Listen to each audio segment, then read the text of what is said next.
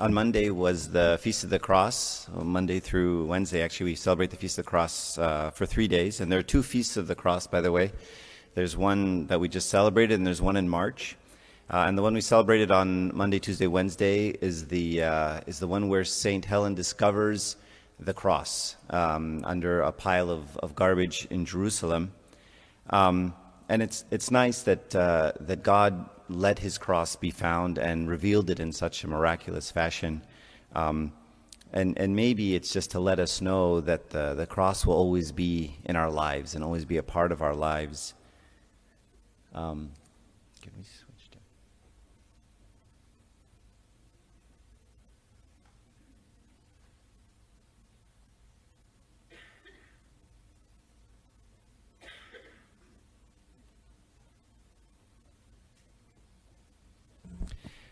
So I wanted to read to you what St. Paul says about the cross, and he talks a lot about the cross. He says, "But we preach Christ crucified, to Jews a stumbling block and to Gentiles foolishness, but to those who are called the power and the wisdom of God." And I underlined a few words because the question is, which is it? Does the cross bring us closer to Christ, to God, or does it move us further away?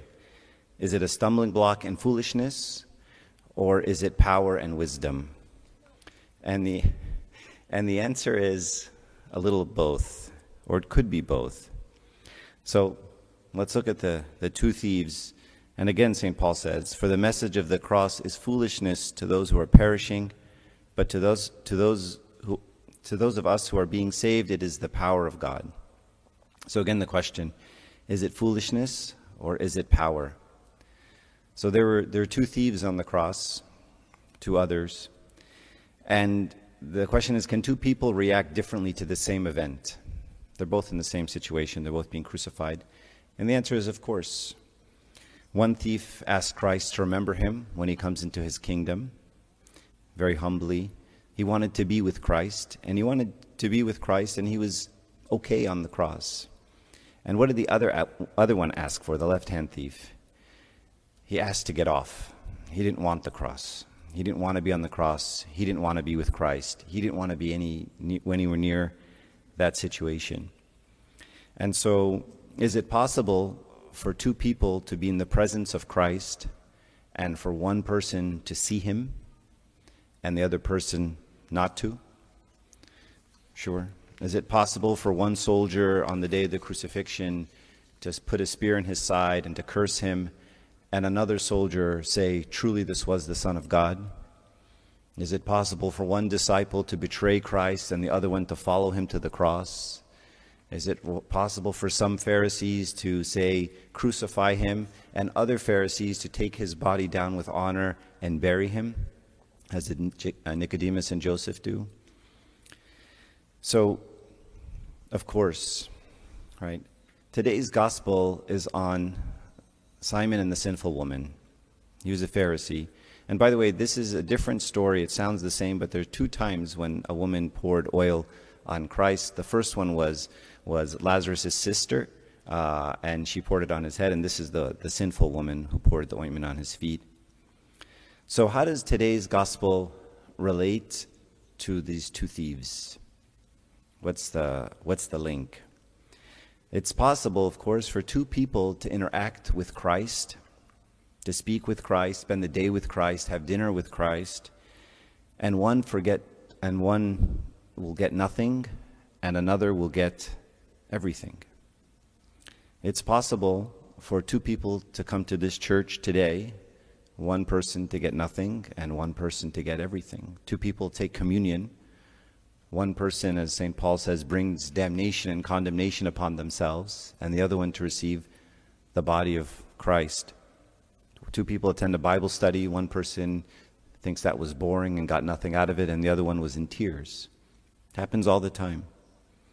And similarly, in our lives, sometimes crosses come to us, and two people react differently.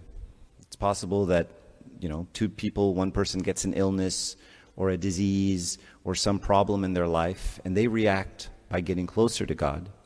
And another person gets an illness and a disease and a problem, and they react by saying, what kind of good God would do this to me? I don't believe, and turn on God. And so this story immediately reminds us of another story where two people were in the presence of God. One left justified and one left condemned. And it's the parable, right? The parable that Christ told of the publican and the Pharisee. The Pharisee had an exaggerated view of himself, his self-worth, and he viewed himself as righteous because he fasted 2 days and gave a tenth of his stuff. And he comes to God and he asks for nothing. He's offering himself. He's offering his righteousness. He's offering his own glory, if you will, to God, and kind of presenting it to God, telling him how amazing he actually is. Whereas the publican comes, he's broken, and he says those famous words, "God, be merciful to me, a sinner," and he beats on his chest, an action that to this day Abuna still does at the liturgy in a certain part. And he has this sense of, who am I to stand before you? And of course, the end of the story, as we all know, the tax collector leaves justified, and the Pharisee does not. And of course, there's nothing more dangerous than seeing righteousness in yourself, or any kind of goodness, really. This isn't about being negative and self-loathing and having a bad image of yourself, but rather seeing the reality of the situation. Right? Any goodness in me, anything I have, has come from God. I have to remember I'm dust, but then God blew in my face and he gave me the Holy Spirit. And anything good is that kingdom of heaven that's inside of me. And it's a gift, and it's from God. So let's move from the parable to the story, the actual story that happened. The Simon and this sinful woman. So you see, it's the same story. It's the same story as the cross. It's the same story as the parable that he told of the publican and the Pharisee. It's just different characters. So Simon invited Christ to his house, and maybe some other Pharisees. And the question is, why did he invite him? Yeah, I don't know. Maybe he wanted to meet him. Maybe he wanted others to meet him. Maybe he invited some other prestigious people in the community, and he wanted them to meet Christ. Maybe they wanted to evaluate him and see what he's like. Maybe they felt sorry for him. You know, the gospel says that he had no place to lay his head. So at some level, Christ was a homeless man, a wandering man. And they felt bad for the guy and said, let's give him a good meal, give him a home-cooked meal, let's take him in, treat him nicely. And maybe he wanted to give Christ a chance to meet the powerful people, to impress these powerful people. You know, in politics, we call this access, right? You pay a lot of money, and you get to have dinner with powerful people. And people will pay money for that access. And maybe Simon thought to himself, I'm going to give Christ some access. I'm going to let him meet these powerful people. And maybe he can be influential, and maybe that's what he's looking for. So in that way, Simon is very similar to the Pharisee in the parable. He wants to give Christ, he wants to give God from his abundance. In the parable, the Pharisee wanted to give him from his righteous deeds, and he listed all of his righteous deeds. He is offering to God from his own wealth, from his own prestige, from his own power, from his own acts of righteousness. He is giving.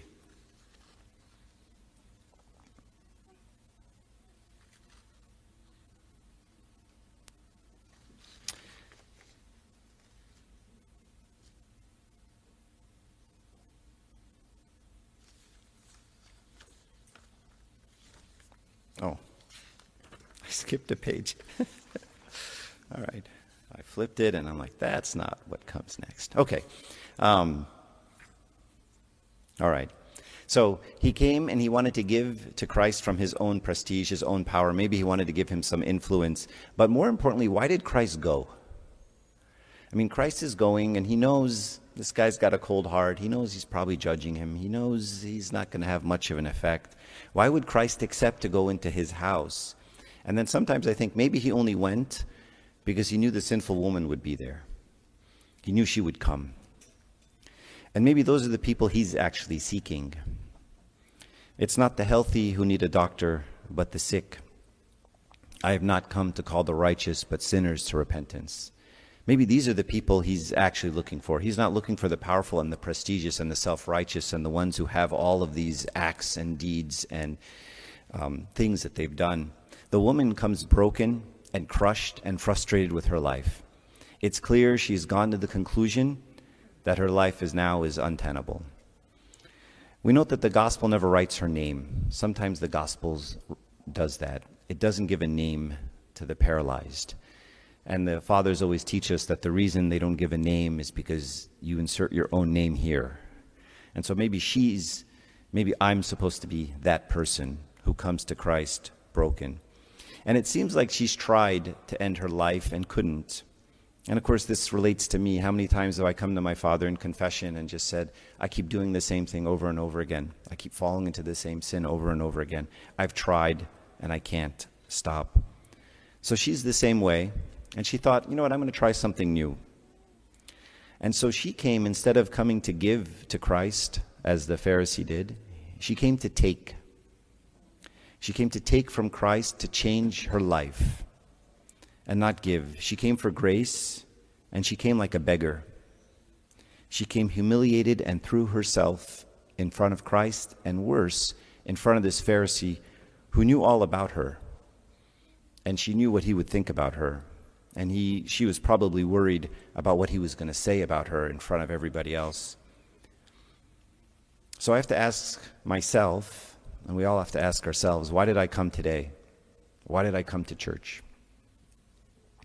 Did I come to take, like the sinful woman did? Did I come to beg, like a beggar for grace? Did I come to ask for help? Or did I come to give of my talents, of my energy, of my knowledge, help the church from my abundance? Things like, we have to go and support the church. We have to offer our services to the church. It's almost like I come and I want to, if you pardon the expression, I want to lend credibility to the church by my presence. It's almost like Simon did to Christ. I'm going to help you out by letting you come into my house. So I don't know what this woman did in her past. I don't know what caused her to come to repentance. I don't know what caused her to come that day to Christ. And I don't know what would put her in such a state that she could handle coming in front of such hateful, judgmental people and weep like that and expose herself like that and put herself out there like that in front of these self-righteous eyes. But she came begging for grace. I imagine that all the past and that she's tried so many times to stop using her own human strength and couldn't, and she needed something else. And can you imagine the warfare that Satan imposed on her as she walked to Simon's house? Can you imagine the thoughts of self-doubt she had? The thoughts of, I'm going to be humiliated, I'm going to be embarrassed, they're going to laugh at me, they're going to say something about me, I know these people, they're evil people. Can you imagine that walk to see Christ and how much Satan attacked her? St. Isaac the Syrian has this beautiful saying. He says, and I wish we could all say it with him, "My sins are many, my Lord,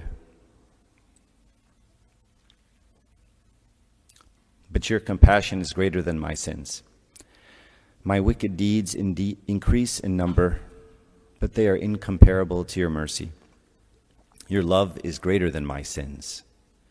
I look, my Lord, at my sins, and I am speechless at how willful I have been. Observing your deeds toward me, wonder seizes me, how I have been rewarded by you in a way opposite to what I have merited." So today the psalm of the gospel is beautiful. It says, "The Lord is the strength of his people."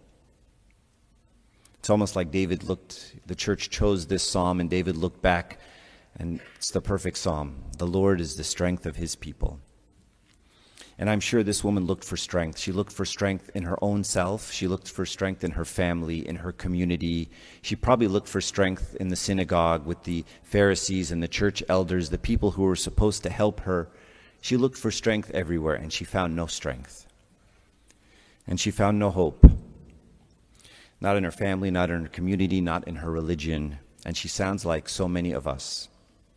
And in the midst of this isolation and loneliness and exhaustion and exclusion from her community and loathing by the people who are supposed to love her, the words of God rung in her heart, the Lord gives strength to his people.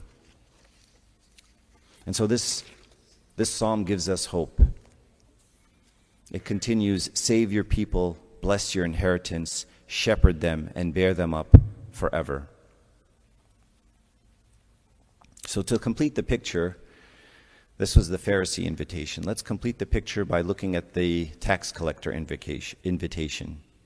One where a tax collector invited Christ to his house. And of course, Christ was invited to many people's homes. And let's compare it to the invitation of the Pharisee. They're all the same story. Doesn't matter which tax collector you choose, whether it be Zacchaeus or Levi. But I'll pick the Levi one, who's Matthew the apostle, the evangelist. Then Levi hosted a great banquet for Jesus at his house. A large crowd of tax collectors was there, along with others who were eating with them. But the Pharisees and their scribes complained to Jesus' disciples, "Why do you eat and drink with tax collectors and sinners?" So the tax collector is a sinner. And when we ask him, why did you invite Christ into your home? He gave the answer of today's psalm, because the Lord is the strength of his people. Why did Matthew invite all of the other tax collectors? Because they're all sick of their lives. They're all sick of being greedy. We all know the servitude that money does for many of us, how it's the master and we're the slave, and how we'll do anything for the money, even to the point of acting like the Jews enslaved by the Egyptians in the Old Testament. So we're not sure who was at the house of the Pharisee, at Simon's house, when he invited Christ to eat. But we know a bit more who was at his house when he entered the house of the tax collector. Because they attacked him later and said, "Your master eats with tax collectors and sinners." I'm sure the Pharisee gathered the most prestigious people in the community, and I'm sure the tax collector, he pulled together the weakest and the most broken people he could find to come and have hope in this man. Christ's place is with the weak and the broken. He just doesn't belong in the home of the prestigious and the powerful and the respected. The scribes and the lawyers and the Pharisees, that's not his place. I have not come to call the righteous but sinners to repentance. I came to save my people. I came to heal the sick and the sinners. I have nothing to offer righteous people, but I do have something to offer to the sick and the broken and the sinful. So we see that when Christ was placed in a house where he just doesn't belong, he just didn't fit in. And Simon's words kind of certified it, right? He said, if this man were a prophet, right? So even his own host, the guy who invited him over for dinner, is judging him and hating him. And again, the same story as the cross. One of them gets nothing, and the other one gets everything. This is our story.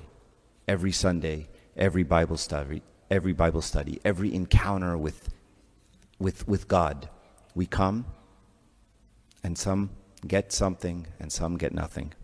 But why? And this is the final part. So there's this verse that Christ said, "But to whom little is forgiven, the same loves little." I'll say that again.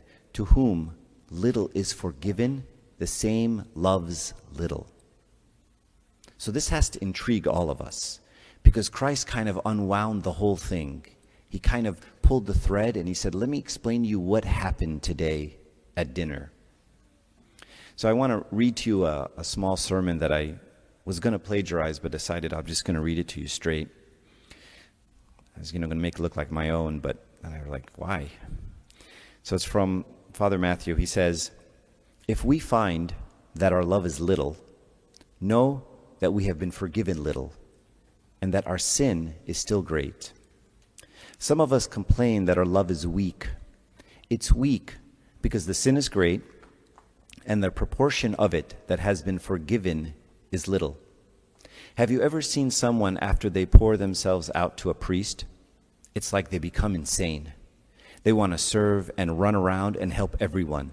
They will do anything and help out in any way and serve the church in any way. This person loves much. Why? Because he's been forgiven much. There is a deep mystical link between love and forgiveness. The Lord taught it to us with this parable of someone being forced, being given 50 or 500. This wasn't addressed to the Pharisee, it's addressed to me. So the question we have to ask ourselves today is, do you love Christ very much? What's the thermometer? How do I know? Let's suppose after church, I see you after church and I tell you that I miss you and love you. But as we're talking, you notice that my eyes aren't looking at you and they're shifting and focusing on everyone except you. How do you feel? Do you feel loved? Do you believe me when I say I love you, although as we're talking, I'm just looking at everyone except you? Is it possible for me to greet someone I love very much while my mind wanders to another person whom you don't actually love? When our mind wanders in prayer, that means the thermometer is very cold. What causes this coldness? In the book of Matthew it says that in the last days the love of many will grow cold. Sin causes coldness when it resides in the heart. If there is no forgiveness, then there's no love. You won't feel love towards God and His children. Is there a way to increase this love? Yeah. The love towards God and others? There is. I run to God, I confess my sins, and then my sins will be forgiven, and I will feel a very strong love towards God. If you see someone who doesn't have love towards others and love towards God, know that they haven't cast their sins on God. There's no relationship between them. And he said, there's no other way, my friends, to strengthen the bond of love between God and man except through the forgiveness of sins. This is how we feel God working inside of us. And as soon as the man feels that his sins are forgiven, he can't believe it, and love starts to be formed. So this is the link.